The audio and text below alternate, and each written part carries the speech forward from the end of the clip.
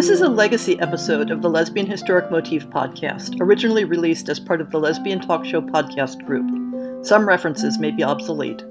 The show looks at lesbian-relevant themes in history and literature, has interviews and discussions about current historical fiction with queer female characters, including fantastic versions of the past, and presents new original historical fiction for your enjoyment.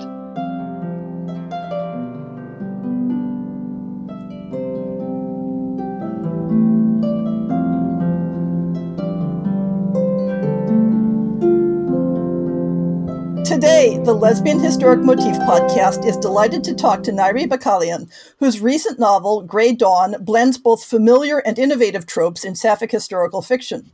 Welcome, Nyri. Thank you. It's good to be here. So why don't you start by giving us a synopsis of Grey Dawn? It starts out as a fairly standard American Civil War gender disguise story, but then it takes an interesting turn. So, Grey Dawn is two intertwined stories. It's the story of a couple from the 19th century, and it's ultimately the story of the same couple in the 21st century. So, let me actually begin this by reading the opening words of chapter 2, which is in the perspective of one of my characters. Call me Lee. 6 years ago, my wife Chloe took an accidental shortcut from 1863 to arrive in the 21st century. But me? This is my second time around. I know, same name, same hometown and all that. I mean, what are the odds? Let me guess, the thing you're dying to know is, what do you remember? I get that sometimes. What do I remember from before, or at least what did I remember back at the beginning of all this 6 years back? The answer's going to disappoint you, I'm afraid. I didn't remember much. Yeah, I know. Killjoy. So the story begins in I think it was 1858, and Chloe Parker Stanton, who is the daughter of an affluent Philadelphia Quaker family, has gotten to the point with watching the I guess the term would be late antebellum crisis over slave states versus free states, and people coming up from the South to hunt those running away from slavery for freedom. She's gotten to the point where she can't take it anymore, and she wants to act. And so she decides to act and to fight back against one of these posses that has come up from Virginia, and nearly gets herself killed along the way, only to be saved by another woman who tells her to go home and mind her own business and do her own sort of good where she can with what she has. And that's how she meets Lee Hunter, who is involved with the Philadelphia Vigilance Committee, one of the major anti-slavery committees and movements in the greater Philadelphia area, particularly in the 1850s. So the two of them eventually become partners, and in 1862, near the beginning of the Civil War, Chloe gets to the point where she really feels like she needs to go to war to strike slavery where it is and end it forever. 3 days after the Battle of Gettysburg, she's thrown forward to the 21st century. And as I say, it takes an interesting turn. Yes, it's sort of. And I've been asked quite often, how does this happen? What does it look like? Well, that's less important. What matters is that she fell through time, and that she had no control over it. Wave your hands, and then it's in one direction. So she falls forward in time and has now lost her former world. Meanwhile, in the 21st century, a different woman by the same name, Lee Hunter, has always felt since childhood that she had to look for something in the U.S. Army. She didn't know what. Look for something, look for someone. And as with so many trans women, also, in the interest of pushing back against gender angst, and thinking that, as she puts it, a vain effort to man up, enlists in the U.S. Army and spends 17 years running away from her truth as a trans woman, but also looking in vain for whoever it is she's trying to find. So we meet her 3 years after she's gotten out of the Army. She's a decorated combat veteran of 17 years service. And suddenly, as an agent of this fictional Joint Temporal Integrity Commission, she crosses paths with Chloe Stanton, time-traveling cavalry soldier abolitionist from 1863, and she has this inescapable feeling that she's found what she was looking for. And so the story is about the two of them figuring out what that is and who they are to each other. Yeah. There seems to be something of a small cottage industry in sapphic fiction set during the American Civil War. And pretty much all of them involve one character participating in combat being taken for a man. Yes. Which can blur the categorization between lesbian stories and transgender stories. I'm familiar with one series that originally started out as a gender disguised story, and then as the author explored it, became a transgender story. You take that theme in a new direction with the parallel modern timeline, where your 19th century character who slips through time was, is it wrong to say was in gender disguise for the purpose of joining the army? Is that an accurate characterization? That's an accurate characterization, yes. And then your modern character is a trans woman. Yes. So what sort of opportunity does that create for your historic time traveler, among all the other things that she has to deal with, engaging with different understandings of gender? So this is a good question, and part of what I wanted to do with Grey Dawn on the historical side was to underline the fact that language around these identities has changed since the 1860s. And yet at the same time, there's a scene near the beginning of the story where Chloe starts to learn modern LGBTQ language. There's this scene where they're at home, and Lee and Chloe and Lee's housemate, and who's also her cousin Hiromi, are all sitting having breakfast. So they're chatting about photography or something, and other just mundane things. And Chloe turns and she says, "So Hiromi was telling me about that flag." She pointed over her shoulder. On the wall beside the fireplace, which we used as an art nook, hung a rainbow flag beside my old army banner. The term was transgender, yes? And Lee is surprised because her cousin's been having this conversation with Chloe, and she had no idea that the conversation had already happened. So that's the beginning of Chloe learning modern terminology, and then at the end of this sort of a spirited back and forth of what did you say? I slow down. And finally, Hiromi says, "Hey, whoa, slow down. She asked first. Besides, relax. It turns out she's one of ours." I glanced at Chloe. "Is this true?" Chloe turned to regard the flag, sighed, and nodded. "There's a lot of history I've missed, a lot of new words that have been made, but it isn't anything that didn't exist in my time by different names. Besides, lesbian. I like it. It evokes the glories of the classical age, and I think I'll remember that one. That one's mine." "And mine," I echoed, "along with transgender." So part of what I was trying to do was to underline that fact that language has changed, but these identities under different names or through different lenses have always existed. Another thing I wanted to do on the historic side, when we see Chloe learning how to be a soldier in 1862, she is taken under the wing of two people who we would now think of as trans men. And I wanted to specifically to include transmasculine representation in the 1860s chapters to underline the fact that some people assumed, a male persona in order to go to war because they wanted to go to war, while other people, and I'm thinking in terms of real historical figures, I'm thinking of Albert DJ Cashier, assumed a new name and lived under that name for the rest of their lives. And that was more of an identity for them rather than an expedient. So that's the other side of what I was doing there. Yeah, there were a lot of different motivations, and I think that's something that can get lost in, what I picked this up from one historian, the naming and claiming aspect of queer history. Yes. Where people want to be able to make, strict one-to-one connections between modern and historic identities. But it was so varied and messy, as you point out. And I like what you have done there in that there is a tradition going back to like the 17th century of gender crossing. That's a nice neutral term. Gender crossing people being helped out by people who have already been through that, who will, help them get access to the right clothes and show them the ropes and all that. And that gets lost a lot, especially with sort of the American individualist approach to history.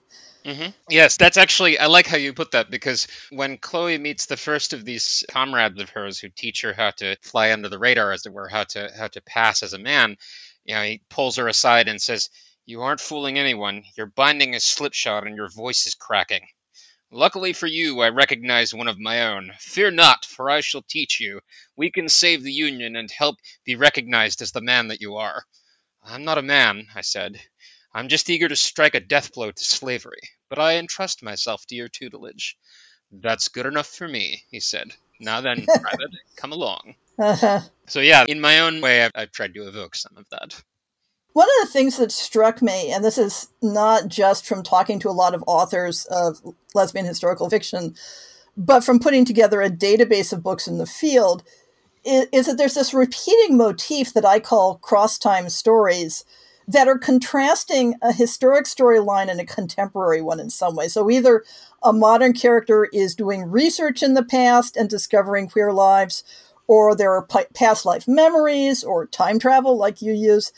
And although I've got my own theories about the function of this motif, I'm curious about what inspired you to use that motif.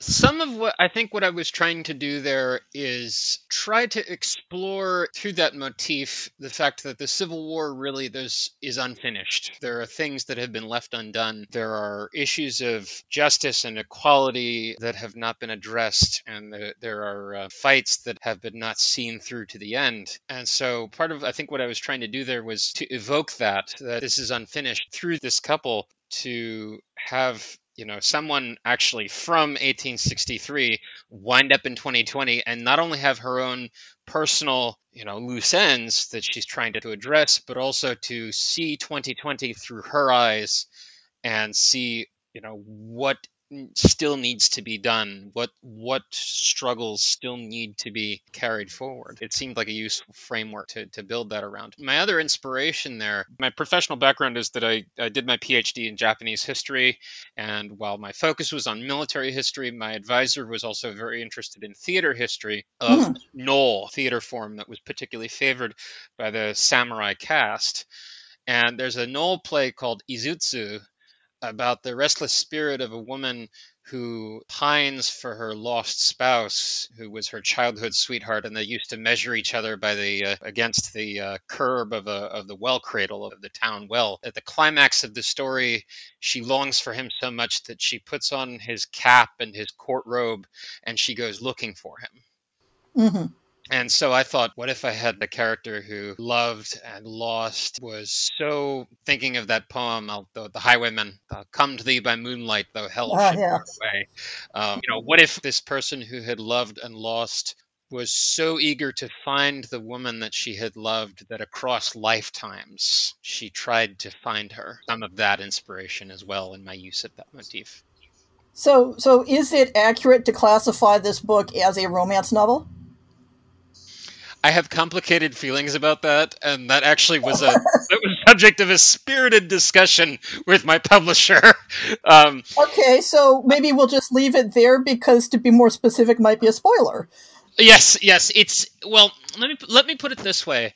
Romance is something that in pretty much all of my fiction has a place, but I don't know if romance was the first thing in my mind as I was writing it. Uh-huh. But can we satisfy the readers and tell them that it does not have a tragic ending? Let me, We'll back off on that one too. No. It's a fair question, but in that vein, I think it's important to note, and it's not particularly spoilery because this is a sort of a standard feature of my fiction. Given that LGBTQ people, and particularly trans people, have had the misfortune of terrible, being written into terrible stories with terrible endings over and over and over and over and over, my rule of thumb in pretty much everything I write is that there's no such thing as a tragic ending. People have scars that linger with them, but the idea is that they come out of the story whole, scars and all. Okay. I know that queer readers often, they're willing to read a whole scope of types of stories, but often they want to know what they're getting into so they can be prepared. Yes. And this is one of the things that motivated me at the very beginning when I started to actually write with an eye toward publishing. Like, I want to write the kind of stories that don't end with one of the people dead. I want to write the stories that end, happily, or at least happily enough. So I don't think the readers will have anything to worry about. So let's talk about that a little bit, because both as you have an academic background in history and you identify as queer, and how does that affect why you write what you write? And I have another follow-up question that I will repeat if we don't get to it, which is, how does being a historian make writing historical fiction easier, and how does it make it harder? Oh, both very good questions. So, why do I write what I write? Well, part of it is because it has to be done, honestly. I remember the moment that I decided I was going to do this. It was about 7 years ago, and I was quite a few people my age. I grew up on, who were in this various parts of the sci-fi fandom. I grew up on Star Trek, and I was rewatching old Star Trek episodes and thinking, I don't see anyone like me in these stories, and wouldn't it be awesome if there was a trans lady Starfleet captain? What if I wrote that? I am going to write that. I'm going to write stories like that. And hence the entire field of fan fiction, of course. Exactly. So I started out in fan fiction, and then I thought, well, this is cool, but I'd like to play in my own sandbox and be able to actually, sell these and, be able to claim them as my own rather than, playing with someone else's intellectual property. So I started writing my own original content, and here I am. So, as a queer woman wanting to fill a lacuna in a gap in representation was one pretty important part of why I write. Another thing is that as a historian, as one of my characters says later in the book, we want to be careful about putting modern words into the mouths of historical figures. But I encounter figures in my own research, even though my specialty is not queer history specifically. I encounter figures all the time that make me go, this looks familiar. So to write the kind of, and pretty much everything that I've written also has a very strong historical component. So to write the kind of stories that remind readers that, okay, yes, modern terminology didn't exist in 1863 or whenever, but people like us have always been here and will always be here. Getting back to the question of how does being a historian affect writing historical fiction? Well, something that readers of Grey Dawn will note is that along with so after the story concludes, along with the illustration section, because I illustrate my own work, is references section and a bibliography. I'm feeling called out here. I thought you might. As a historian, I feel like something that this sort of loops back to the earlier question, but something that I am a strong believer in is what I call baking kale into the brownies. Ooh. I am very passionate. I hate kale, so that's That's fair. But the point is, how do I, like, as a historian, I'm very passionate about how do I get people to learn history? How do I get people to internalize trends and concepts and important names?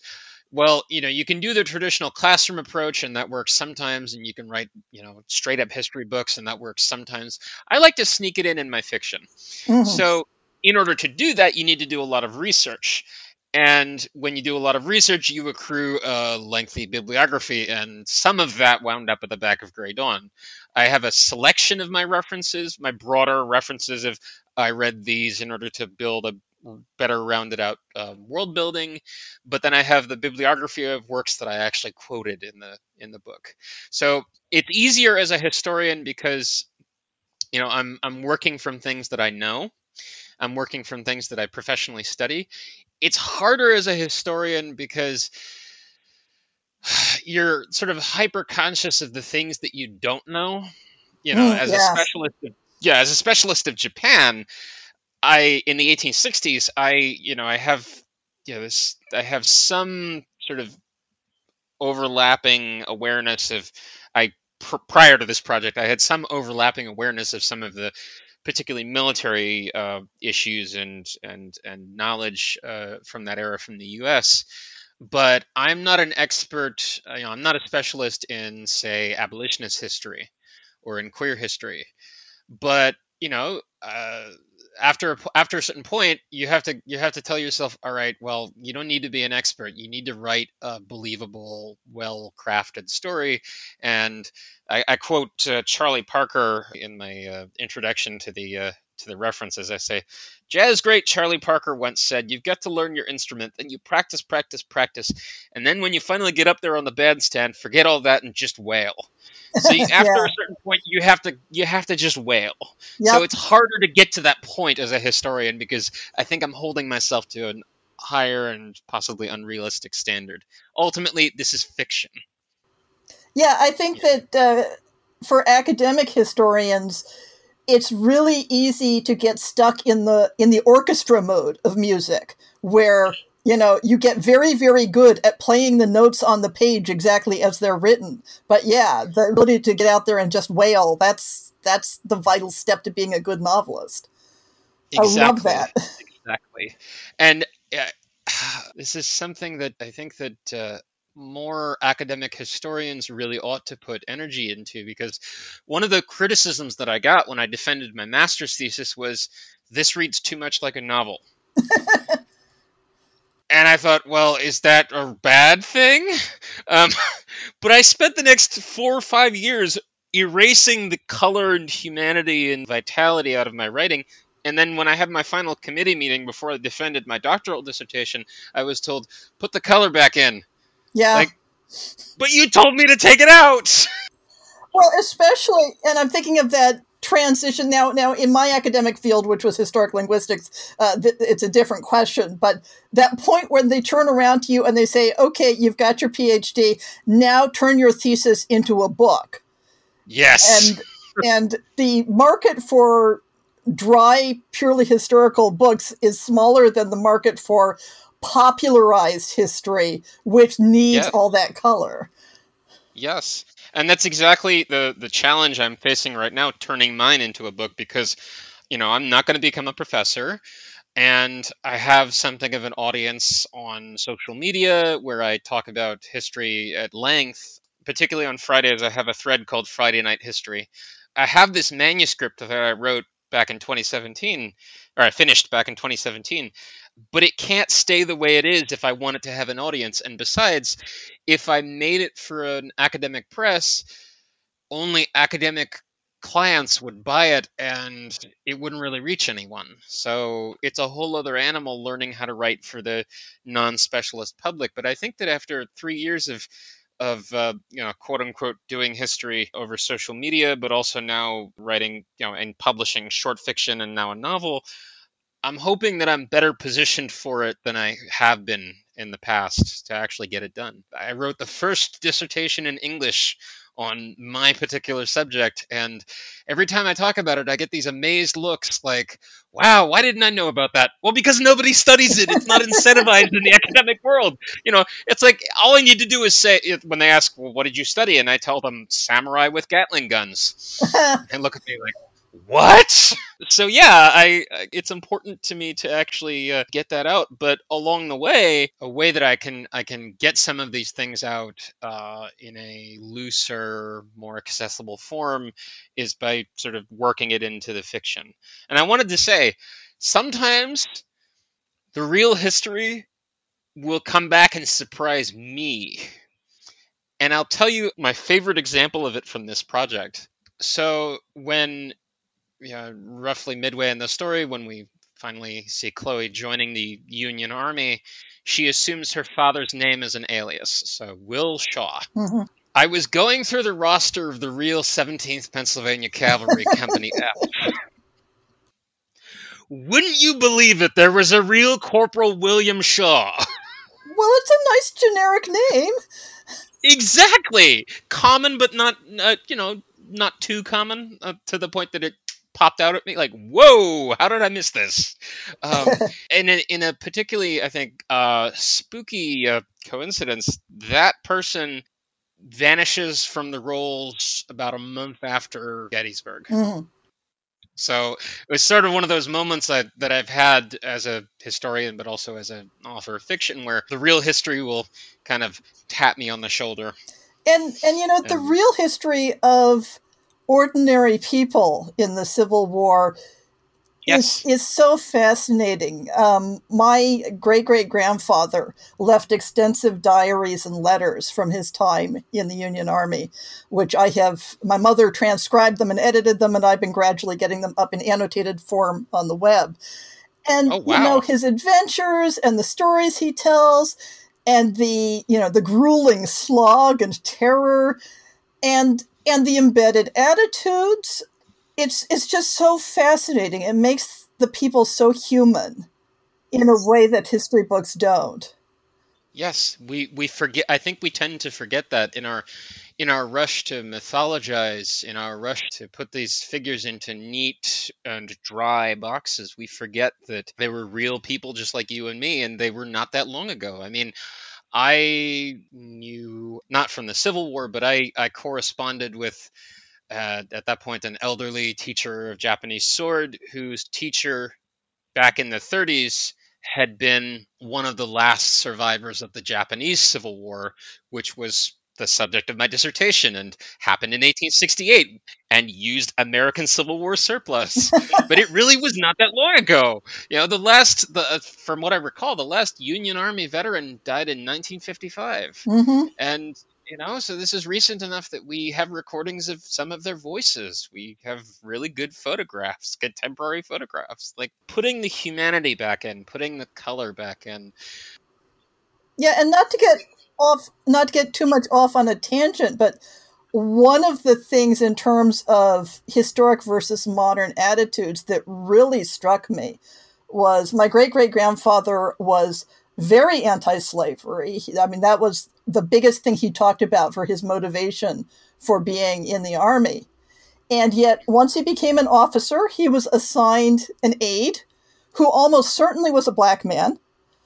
And not only is that fact never mentioned, but the way in which my great-great-grandfather just accepted what was functionally a slavery-like situation with this man serving him without ever commenting on that aspect of it. And it's this fascinating conflict in ideals versus reality that comes out again when you see people in unguarded recordings of their life.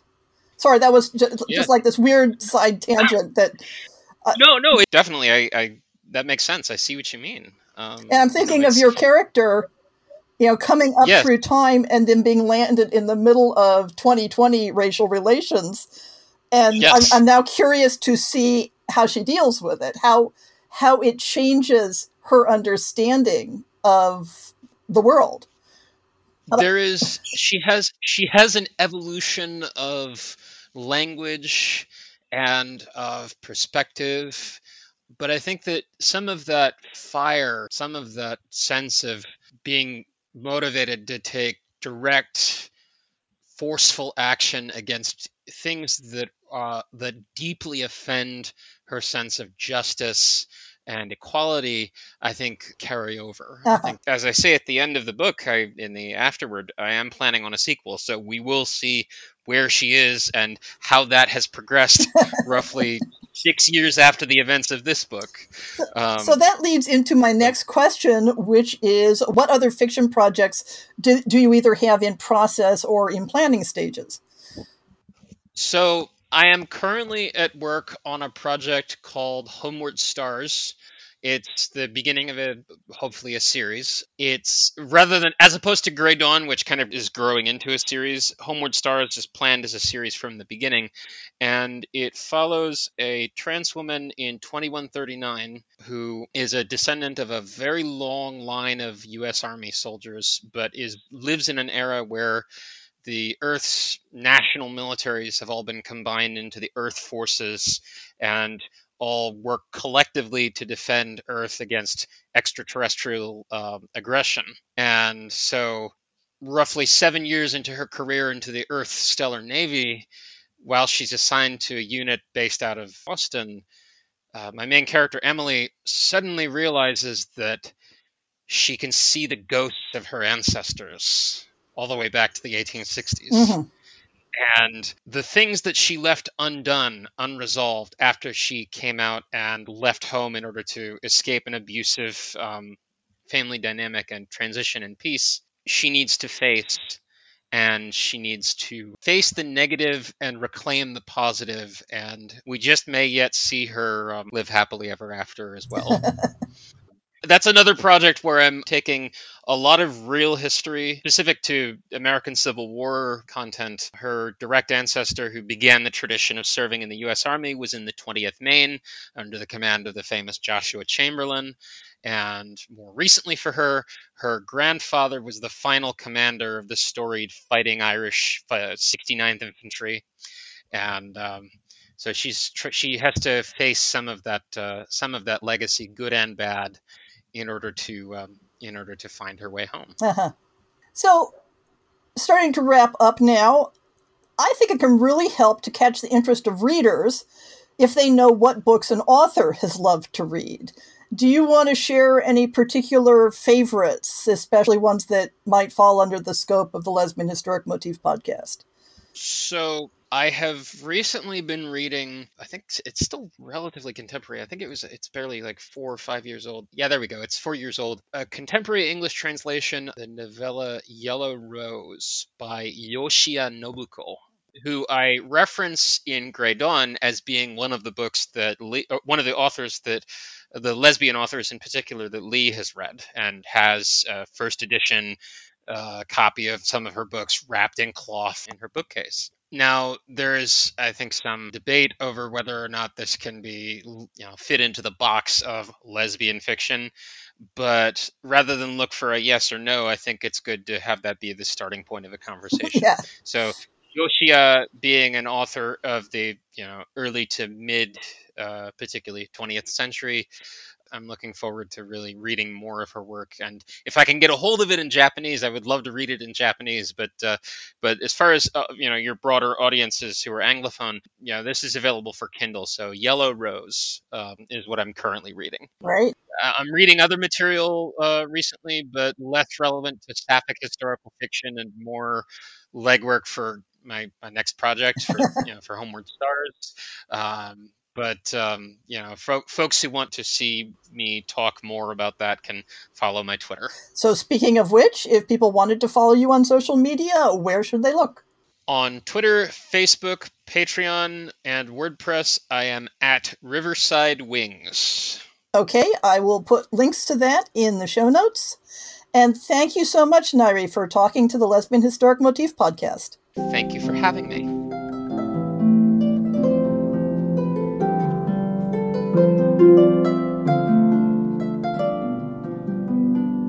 I hope you've enjoyed this episode of the Lesbian Historic Motif podcast. See the show notes for links to people and topics.